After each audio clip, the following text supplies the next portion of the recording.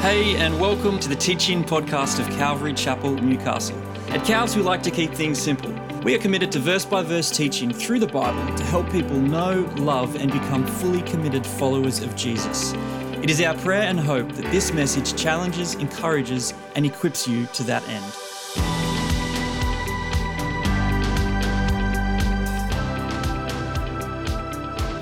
I'm actually doing our scripture reading today as well, so it comes from Acts chapter 16, so if you want to turn there in your Bibles or your devices, that would be great.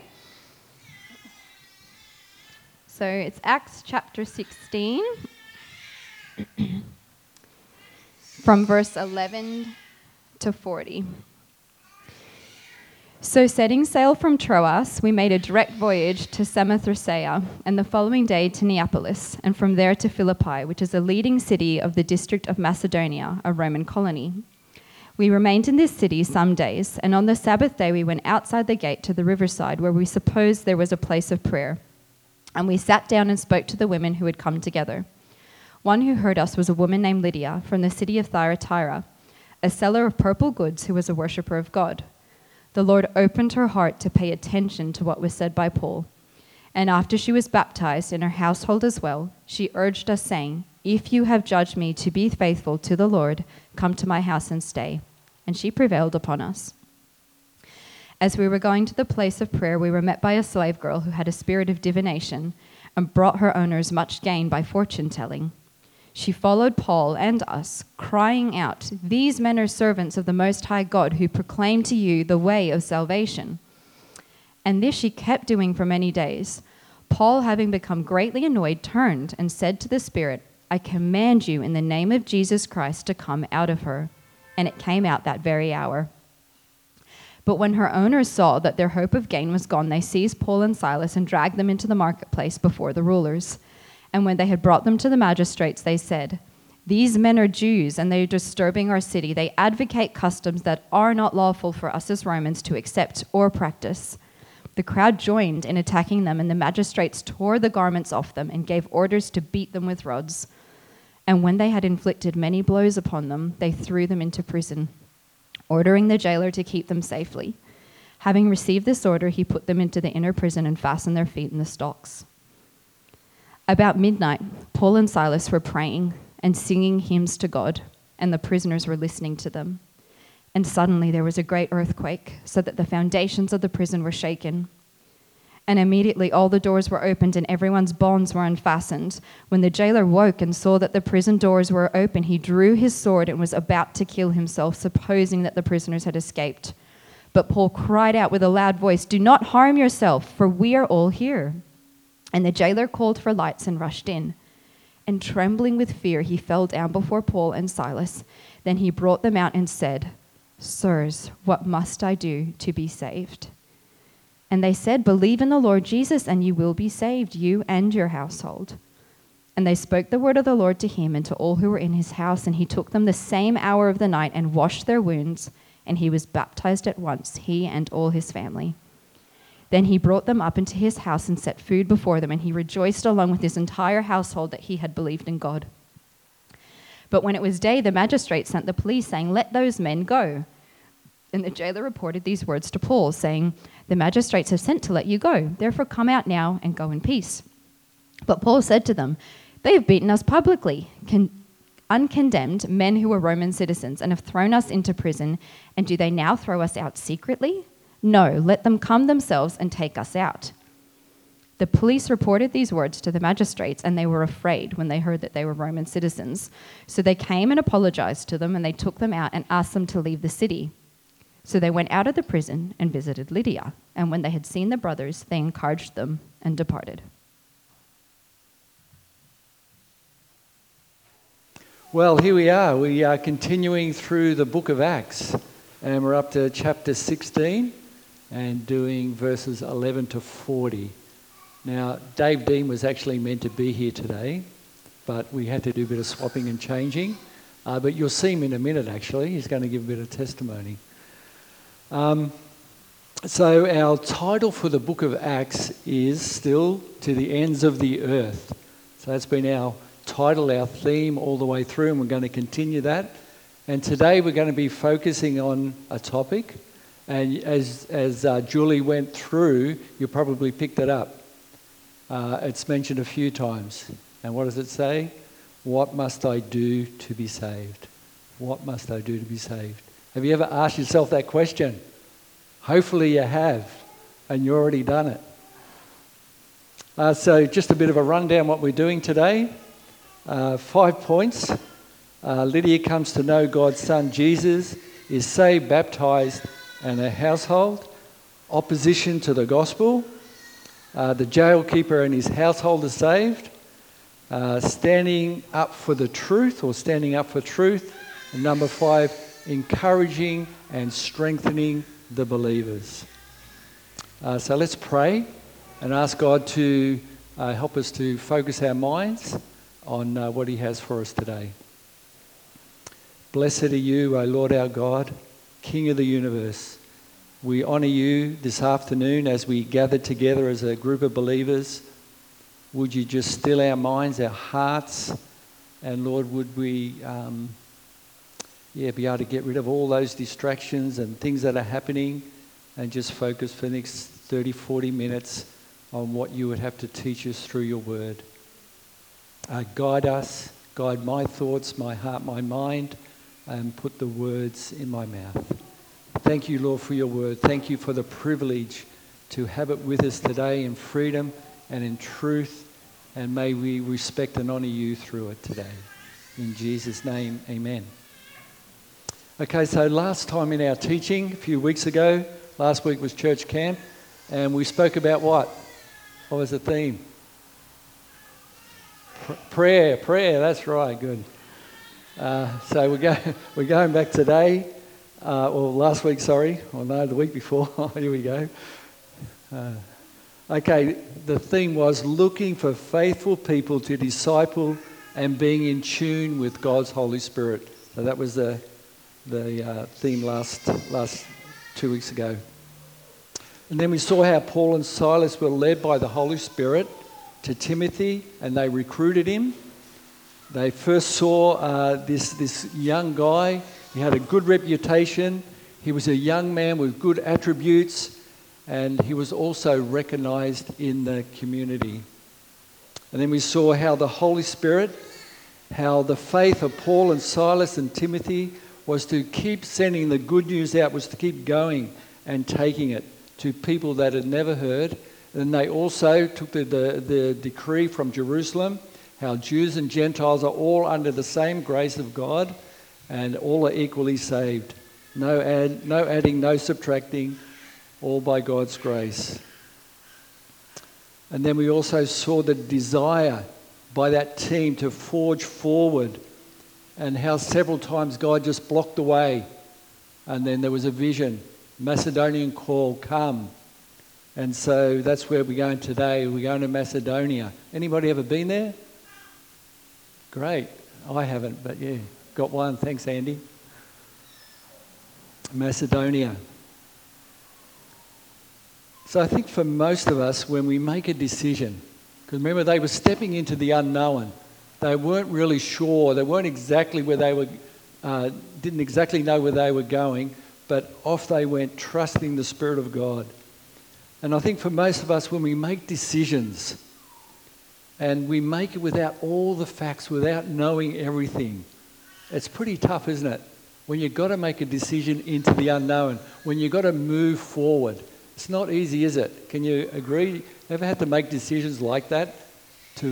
Particularly when you're in a transition and you have to take your family with you and you don't have everything together, but you know God is pushing you forward. You know God is saying go.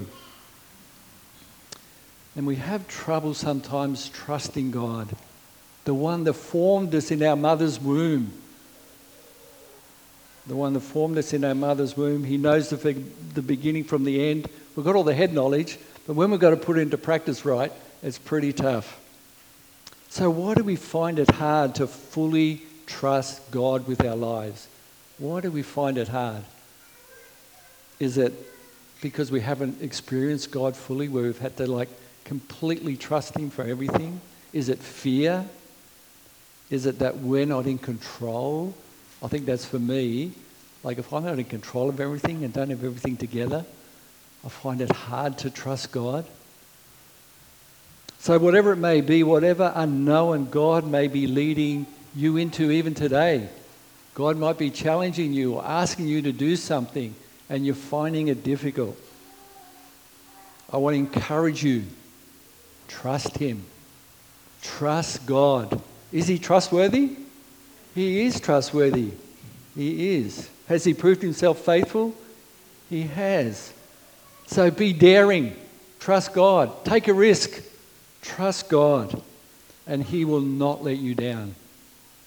And if you ever want to talk to the elders or the ministry leadership team about something that God is doing in your life, they're available. Talk to them, I'm sure, and others.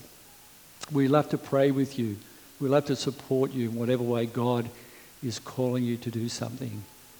So we're going to hear a little short testimony now of a family, Dave Dean and Julie. And Dave's just going to, as you know, they've gone into Julie's working, supporting Dave's full-time ministry, still work, but they've had to go through a transition.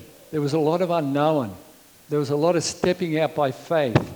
So I've asked Dave just to give a little testimony. Hey church, I'm sorry I can't be with you today. I've been speaking and doing some Q&A in the middle of Sydney City on the subject, why bother with God? And I've been doing that because, as you know, I've recently transitioned from 14 years of full-time engineering to now 6 weeks of full-time ministry with Questioning Christianity. And this transition, it's been a long time coming in terms of prayer and waiting on the Lord, but it's also something that I frankly never expected to happen. As some of you know, it wasn't that I was just offered a role with Questioning Christianity, but it was becoming increasingly difficult for me to stay at my workplace. So I felt like there was a bit of a spiritual push out of engineering and a simultaneous pull into ministry. And I think the Lord needed that. I knew that I needed both a push and a pull, because I'm not sure that I would have ever made it on my own, would have ever made this transition. And I say that for a couple of reasons. For one, after watching so many people that I look up to fall in spectacular ways, this whole idea of doing quote-unquote ministry was just something that I lost the passion for. I distinctly remember talking to Julie about this some time ago, and we were looking at 1 Thessalonians 4:11, which says, "Make it your aim to live a quiet life, to mind your own business, to earn your own living. And in this way you will win the respect of those who are not believers, and you'll not have to depend on anyone for what you need." That was my new goal in life, just to get on with living a quiet life. But when we had this push and pull going on earlier this year, then I really resisted it. I was like, Lord, just stop this. Slam this door in my face. Don't let it open. Don't let me become another statistic of somebody that falls. And if I do end up walking through, then I know you're with me. And sure enough, here I am. A second reason that I think I needed both a push and a pull was because with engineering, there's a lot of predictability. And as some of you know, I don't really deal with unpredictability all that well.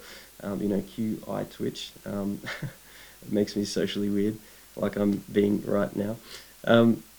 Leaving the structured world of engineering behind has meant that, day to day, I've had to have a new degree of dependence and trust on God, because things are a lot less certain. The nature of the work, day to day, the lack of funding. I only have a 12-month contract. I have no clue because there's not enough funding what I'll be doing next year, this time next year. And what I do have, it's been a 50% pay cut, right now, and we've taken this in the middle of renovations. I would never have done that if I knew I was going to go into full-time ministry. And then when you just pile on top of that, all of the hate that you get by doing this kind of work with, keyboard warriors online and all the rest. I don't know if this is the right thing to say, but I really do have a sense in which I am now having to hold on to my own abilities by my fingernails. That's probably a good lesson, right? Less holding on to myself and more holding on to the hand of Jesus to lead me by faith into this unpredictable world that he has for me. I'm still adjusting to all of this. I feel like Julie and I and the children are all adjusting to this as a family, and there are certainly things I need to do better at. So please pray for me that I will, and that this year, would be one of joy, like deep joy, the kind that led Paul and Silas to sing hymns while they were in prison. And please pray for the ministry of questioning Christianity. In the 2 years that we've been going now, we've helped over 50,000 people in this country connect the Christian story to life's deepest questions through schools, universities, camps, churches, and conferences. And that's not including the impact we're having online. I know times are tight, but there is an appetite for the gospel in this cultural moment because of the unpredictable nature and the fragility of the world in which we're living. So as long as there is day, may we get on with the work that the Lord has for us to do. And I pray that Questioning Christianity would be able to continue on with, or to that end in the future. So join with me and let's pray for this ministry and for the work of God in our nation. Thanks. Known, and they're still in that transition, and it doesn't stop, Julie. It keeps going. Life in the unknown. Okay, Acts chapter 16, verse 11. And it says, "Therefore, sailing to Troas, we ran straight course to Samarith, and the next day to Neapolis." Hey, Neapolis, is that where you're working, Natalia? Is that the pizza place? Neapolis? Is that where the name came from? And from to Philippi, which is the foremost city that was part of the Macedonian colony. And we were staying in the city for some days, and on the Sabbath day we went out to the city, to the riverside, where prayer was customary made, and we sat down and spoke to the woman who we met there. So we know that they were led by the Spirit of God, and then a few days later they enter Philippi into the region of Macedonia. Now, sorry, I didn't. My marking there wasn't too good. So over in the yellow part there, Macedonia, they were over in Troas, and they've made their way across, and now they're in Philippi. So, if you want to learn more about the Philippian church and what God did there, read the book of Philippians. There you go. And you see what God did there. Isn't it great? We've got a history. It's all written down. So getting further and further away from Jerusalem, where the gospel first began, and then it gained momentum, and it's going out to the uttermost parts of the earth. And it has not been smooth sailing, excuse the pun, so far. There's been death, there's been persecution, there's been jail, there's been beatings, there's been relocating. Yet despite all the challenges and even the loss of life, God is still building his church, even today. But back then, God is still building his church, even after all the challenges that are out there. Because what did Jesus say to Peter? "Upon this rock I will build my church, and the gates of hell shall not prevail against it." Despite even what's happening in the world today, guess what? God is building his church, and he will continue to do that until he comes back again. So arriving in Philippi, they waste no time to find a place of prayer where the Jews meet. And it seems in Philippi there was not a synagogue yet, and so possibly there was not enough Jewish men to lead the synagogue, or just not enough Jews in the area yet. So meeting at a water source was not an uncommon place for prayer for the Jews. And without fail, get this, without fail, the Holy Spirit led them to the right place. Unbelievable, hey, how the Holy Spirit can do that. He does it. The Holy Spirit always leads us to the right place. And again, this is showing his faithfulness to direct in the unknown, because remember, they didn't know where they were going. They knew they were going to Macedonia, but they didn't know what waited for them. And God proved himself. He proved that he is sovereign. He knows what is happening. You ever read the book of Hebrews, Hebrews 11, by faith? I encourage you to read it. I encourage you to read it, how God led. But it didn't stop in Hebrews. There's still people today, even us here, we are being directed by faith. By faith. Okay, so point 1. Lydia comes to know God's Son Jesus, is saved, baptized, and her household. So verse 14. Now a certain woman named Lydia heard us. She was a seller of purple from the city of Thyatira who worshipped God. The Lord opened her heart to heed the things spoken by Paul, and when she and her household were baptized, she begged us to stay, saying, "If you judge me to be faithful to the Lord, come to my house and stay." So she persuaded us.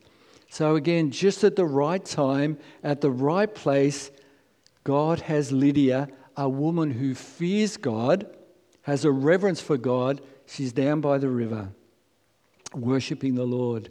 She has not heard the full narrative yet. She hadn't yet heard about the Lord Jesus Christ and all that he had done. Yes, she knew of God, but she hadn't had the full picture yet. Like a jigsaw puzzle, eh? You're putting it all together and bit by bit it all comes in. And so a lot of the places where Paul, Silas and the others went, they were filling in the bits and pieces of the full narrative of the gospel. And so they were meeting by a water source. And there they were. She opens up her heart to the Lord and she hears the gospel. God had prepared her heart to receive the gospel. And there are so many people in the world today that know about God, the existence of God, but they don't know him personally. Romans 1 tells us that a lot of people know about God, they know about his creation, but they get stuck there. They get stuck at the creation part.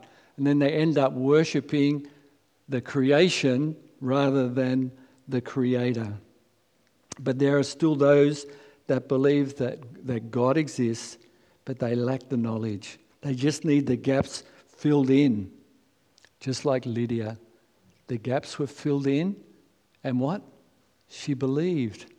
And the amazing thing, all her household, remember Cornelius? He was a God-fearer, a Gentile. He had the gaps filled in. God sent Peter there, and he believed, and all his household. As Marie and I travelled around South America and Africa, a lot of people don't struggle to believe in God. They believe that there is a higher being out there. They believe that there is a God, but a lot of the times there's gaps. It's not fully there yet.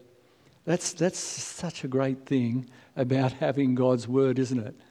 It's such a blessing to have it because as we read it and the Holy Spirit uses it, He talks to us to help fill in the gaps. You've heard of the word syncretism? Where people syncretize their life and the Word of God. And so people can believe in God, but they also can believe in their dead ancestors.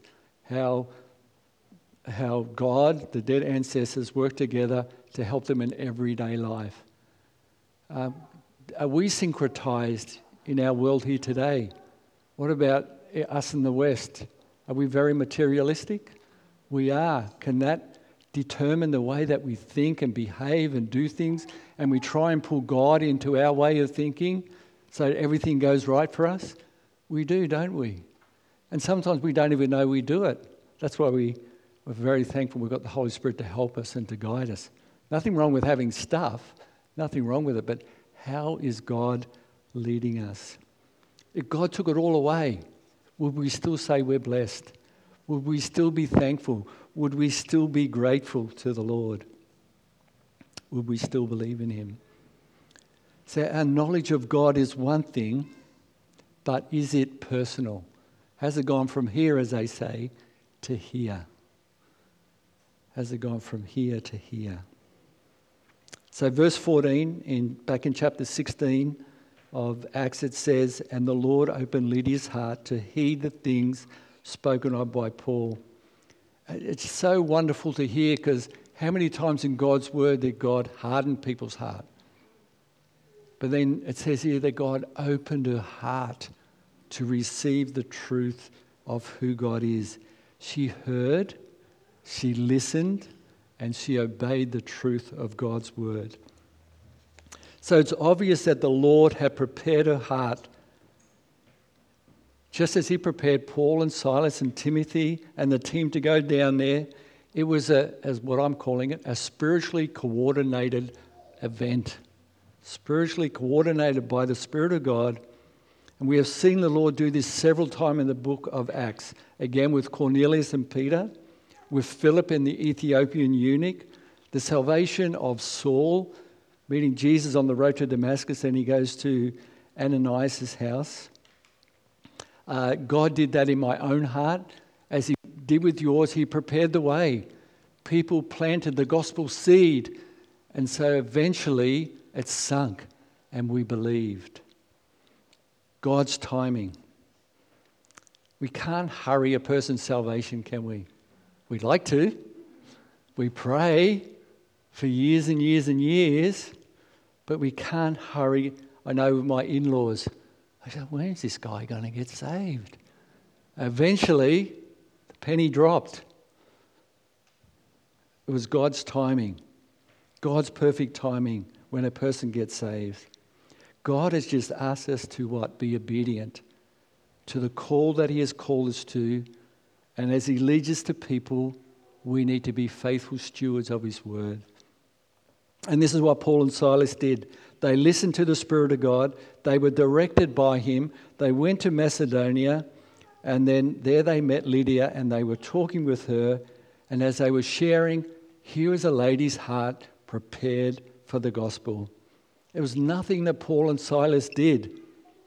Remember, they were just the messengers, the instruments in God's hands to take the gospel, to take the good news. They were the reconcilers. They were the ambassadors of Christ, as it says in 2 Corinthians 5. So after the good news was shared, the Bible says that Lydia and her household were saved. We're not sure who was in Lydia's house or who she was responsible for, but she was a businesswoman and she would have had a lot of influence in Philippi and probably somewhat wealthy because of the trade she was in. But nevertheless, her household was saved. And we say what? Praise the Lord. Somebody got saved this week. Praise the Lord, eh? The angels in heaven are rejoicing. So through her God-fearing life, she influenced people towards the truth of who God is, resulting in God also preparing the hearts for them to receive the gospel. So after being baptized as an outward expression of their inner acknowledgement of Jesus as the Son of God and their Saviour, Lydia is now insistent, hey, come and be refreshed. Come to my house. The whole area of hospitality again, isn't it? Okay, the second point, opposition. We've seen a great thing. People who got saved, hallelujah. But then what comes? Opposition. Always comes. Do I need to read this scripture again, or you got it? Or you can follow along in your text just to save time. You've all read it, eh? And Julie read it. So opposition to the gospel. So it happens often when truth is spoken, truth based upon the word of God, there seems to be some sort of opposition to it. And you don't have to look very far today, do you? In the world around us, we see and experience opposition towards the truth of God's word. We don't face too much here, but go to Iran, go to Pakistan, go to China, go to places like that, and you're constantly getting opposition towards the gospel. But then what does the scripture say? I think we talked about it a couple of weeks ago. Don't give up. Don't lose heart, as Jesus said to the disciples. Keep going. Keep sharing God's word. Because we had the girl, remember? Behind them going, oh, these guys. Making a mockery of Paul and Silas for many days. I just wondering how he put up for it for a couple of days. And interesting what she said. She said, these men worship the Most High God. So she knew about God. She knew the God that they were talking about. And it seems to be a common factor in the Bible. We read of when Jesus was on earth. He encountered it many times. People knew who he was. as he's casting out evil spirits. They knew that he was the Son of God. The disciples faced the same thing as well. They knew. Initially they were created beings, right? But then they fell. So the spiritual realm is real, folks. So just let's not be ignorant of what's out there. They are out to kill and destroy. These guys aren't on our side. They are evil. And we are to be vigilant. Ephesians chapter 6, verses 10 to 18. Finally, my brethren, so he's saying this to the church in Ephesus, my brethren, be strong in the Lord and in the power of his might. Put on the whole armour of God that you may be able to stand against the wiles of the devil. For we do not wrestle against flesh and blood, but against principalities, against powers, against the rulers of darkness of this age, against spiritual hosts of wickedness in the heavenly places. Therefore, take up the whole armour of God, that you may be able to withstand in the evil day. And having done all, stand. What have we got to do? Stand. Stand therefore, having girded your waist with truth. Put on the breastplate of righteousness. Have your feet shod with the preparation of the gospel of peace. And above all, the shield of faith, which you are able to quench the fiery darts of the wicked one. And take the helmet of salvation, the sword of the Spirit, which is the word of God.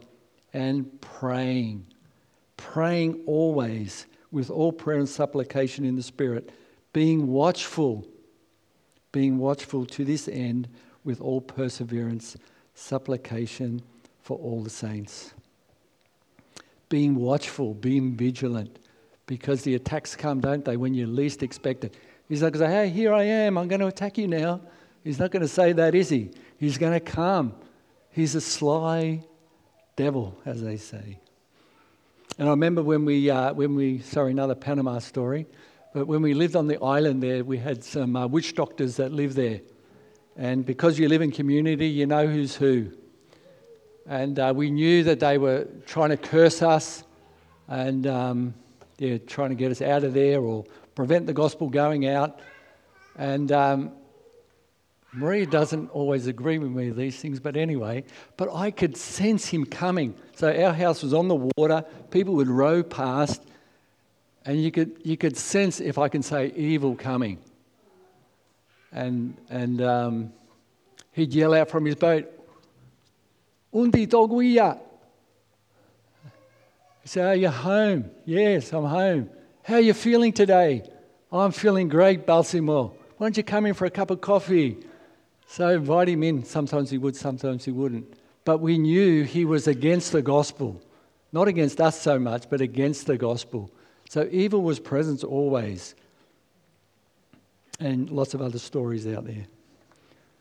But that's enough Panama stories for today. So then Paul had enough.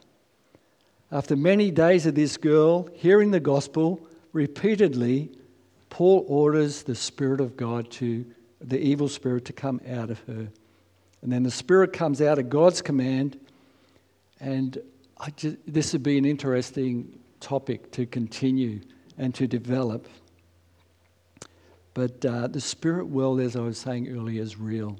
And we need to be watchful. We need to be diligent. We need to be mindful that we are in a spiritual battle. But don't be afraid. Has fear ever gripped you because of evil? It has for me. When you know that somebody's right behind you and the hairs on the back of your neck are standing up, it's there, it's present. But God says, don't be afraid when the attacks come. Always go to Jesus. He's the one that can give peace. He's the one he says we need to pray to when the evil attacks come. 1 John 4, 1-6, Beloved, do not believe every spirit, but test the spirit, whether they are of God, because every false prophet have gone out into the world. But by this you know the Spirit of God. Every spirit that confesses that Jesus Christ has come in the flesh is of God, and every spirit that does not confess that Jesus has come in the flesh is not of God. And this is the spirit of the Antichrist, which you have heard was coming and now is already in the world. Now listen to this. You've probably already memorized this verse, but it's a good reminder. You are of God, little children. If you are saved, you are God's child. So this is for you. You are God's little children and have overcome them, because he that is in you is greater than he that is in the world. Do you believe that? Do I believe that? When the moments and the fiery darts come, when the armor's not fully up yet, God says, put the armor up because you're a child of God. So obviously the owner of this girl is not happy. He begins losing business. Gets people on his side. You ever see how riots and protests happen sometimes? Just a few, then all of a sudden there's a whole bunch of people. So I can imagine this happening here, and they don't even know why they're protesting or involved in this, but here they are. So they're in the crowd, and the next minute Paul and Silas are arrested. They're severely beaten, feet chained, put in prison, all for sharing the gospel. But what? Does God have a bigger plan? Does God have a bigger picture here? Yep, because you've read the scriptures. Great. The jailer and his household are saved. Number 3. Thanks, Dan. And again, I'm not going to read it. Hopefully you'll understand. So after being thrown in jail, they're just licking their wounds. They're feeling sorry for themselves. They're in doubt of their faith. Why did God bring us here to Macedonia? Why did the Spirit of God not lead us to Bithynia? No? What were they doing? Singing hymns. And they're praying. And as I look at some of the commentators here, there's suggestions that it could have been Psalm 113 or 18 or 136. So I've just got Psalm 113 here. And listen to this. Praise the Lord. Praise, O servants of the Lord. Praise the name of the Lord. Blessed be the name of the Lord. Can you imagine saying this while you're in stocks and just after being beaten? Blessed be the name of the Lord from this time forth and forevermore. From the rising of the sun to the going down, the Lord's name to be praised. The Lord is high above all the nations, the glory above the heavens.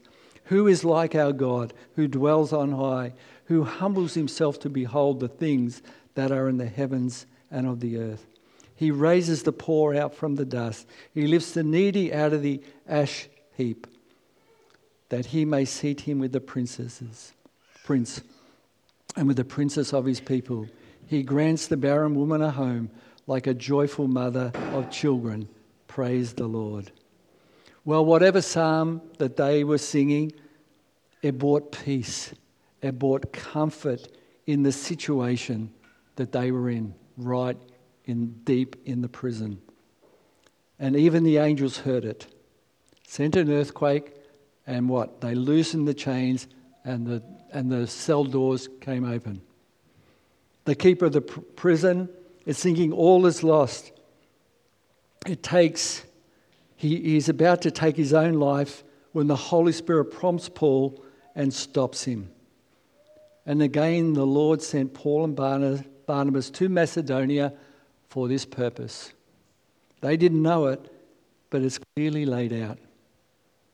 God had a purpose for Paul and Silas to be in prison, to be at the river where Lydia was.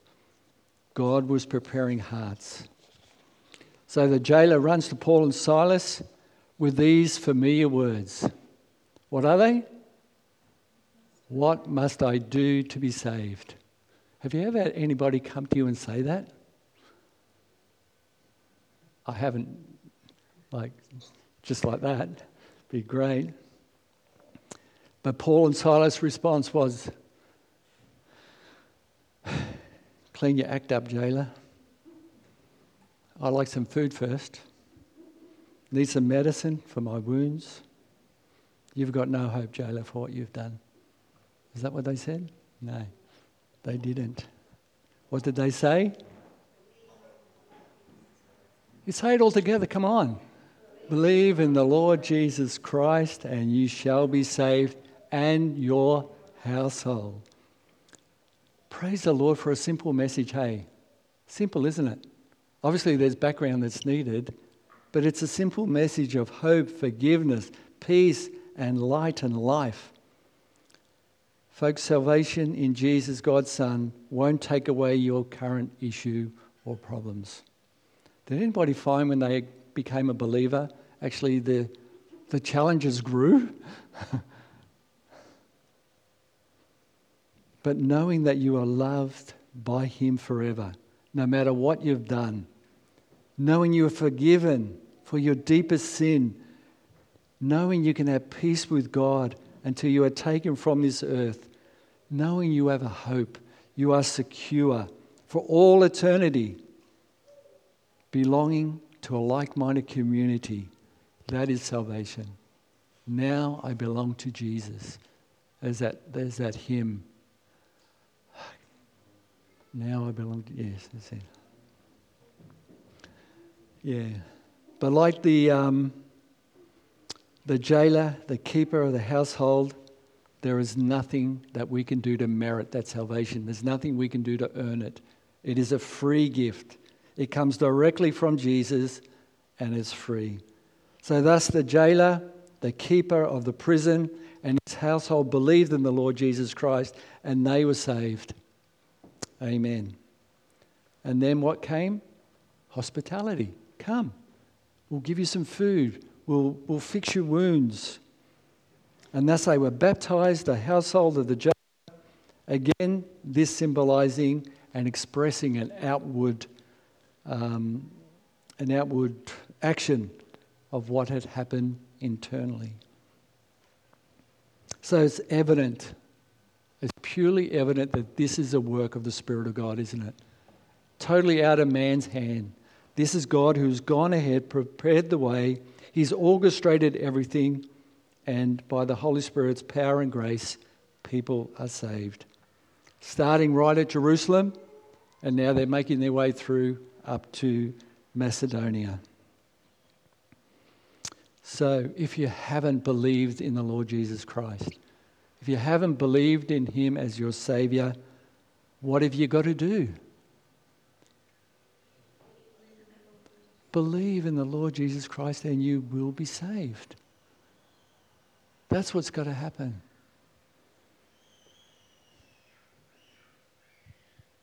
So now, Paul and Silas, they're there in prison and they're there in the morning waiting. Our fourth point, standing up for truth. Again, I won't read the scripture, but it's interesting here. The situation arises with Paul and Barnabas and they are asked to leave quietly. Just get out of here now. So personally, this is a tough one for me because I was thinking, what would I have done? You got the opportunity, you've been in jail, yes, people have got saved, praise the Lord, but hey, I've had enough of this place. I'm out of here. And it's not the first time these guys have been persecuted for their faith. What would I have done? I reckon I would have tried to get out of there pretty quick. But Paul and Silas, being filled with the Spirit of God, stand their ground and using their Roman citizenship card, they demand that the magistrate come to them. Don't send your guys here. I think some versions have policemen, the cronies or whatever you want to call it. We want the magistrate to come here and we want an apology. Pretty bold, isn't it? So they come, Paul and Silas get an apology, and then they leave the prison. So we're all faced with difficulties. In our workplaces, we could be asked by our colleagues, our boss, or friends. We could be sitting around I want to call it the smoko table, but we don't call it, the coffee table, morning tea table, and you could be encouraged to go into a conversation that is very sensitive. What do you do? I'd like to avoid those type of things. I'd say it's a beautiful day, and then I'd just move on and try and change the subject. But God might not want us to do that, to enter into the conversation with these people and ask God for wisdom, ask God for guidance to plant seeds of the gospel in that conversation. So it definitely takes the Holy Spirit's wisdom, doesn't it, to enter into conversations like that and not to avoid them. Sometimes we might need to avoid them. Sometimes we just need to enter in. But ask God for wisdom. Ask Him for direction.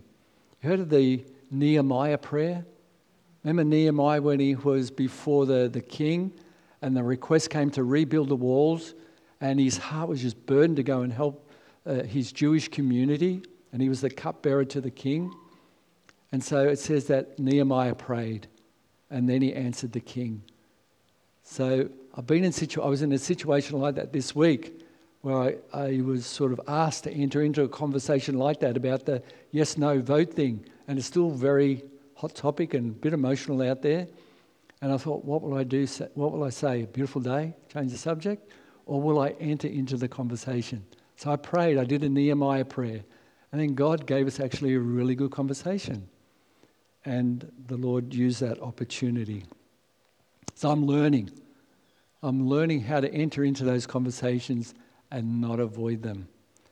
Because I think as we see the day approaching, we are going to be entering into those conversations more and more. With the situation in Israel and Gaza, people are going to be asking, what do you think? I got asked that too this week. And it's like, whoa, what am I going to say? But enter in. Enter into the topic, trusting God. Trusting God. So again, if we were living in Iran or Somalia or Pakistan, places like that, if we enter into conversations like that, planting gospel seeds, what would happen? We'd get the beating. We'd be thrown in prison. We could even lose our life. 1 Corinthians 15:58 says, therefore, my beloved brethren, what?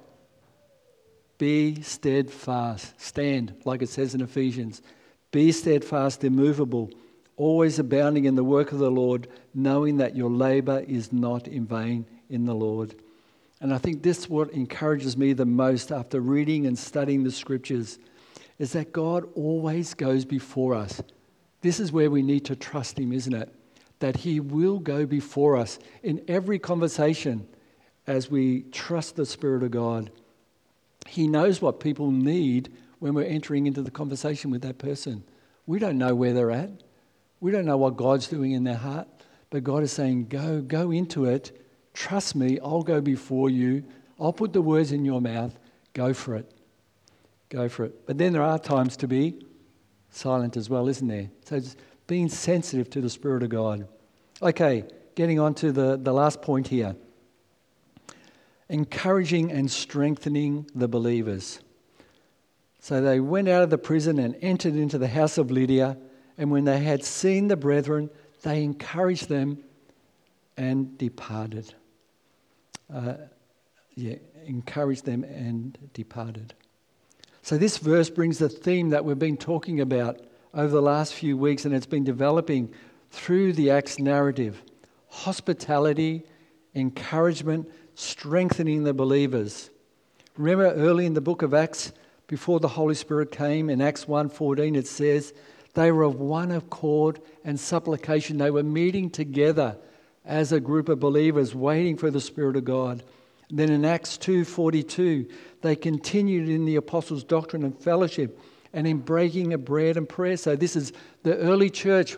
They were together. They were encouraging one another, strengthening one another, reading God's word together. And Acts 2 continues where they were actually sharing material needs together. This was an encouragement to the rest of the church because of the persecution that was coming. Another example was in Acts 9 when Saul was converted, when he became a believer. He was with Ananias. Ananias was there strengthening him, teaching him, helping him until he went on his way. Acts 10:48, when Cornelius was saved, what did Peter do? He stayed, he strengthened, he encouraged, he was equipping, sharing the truth of God's word. Acts 15, Paul and Barnabas returned to Lystra, Iconium, Antioch. What were they doing? Encouraging the believers, staying with them. So let's keep listening.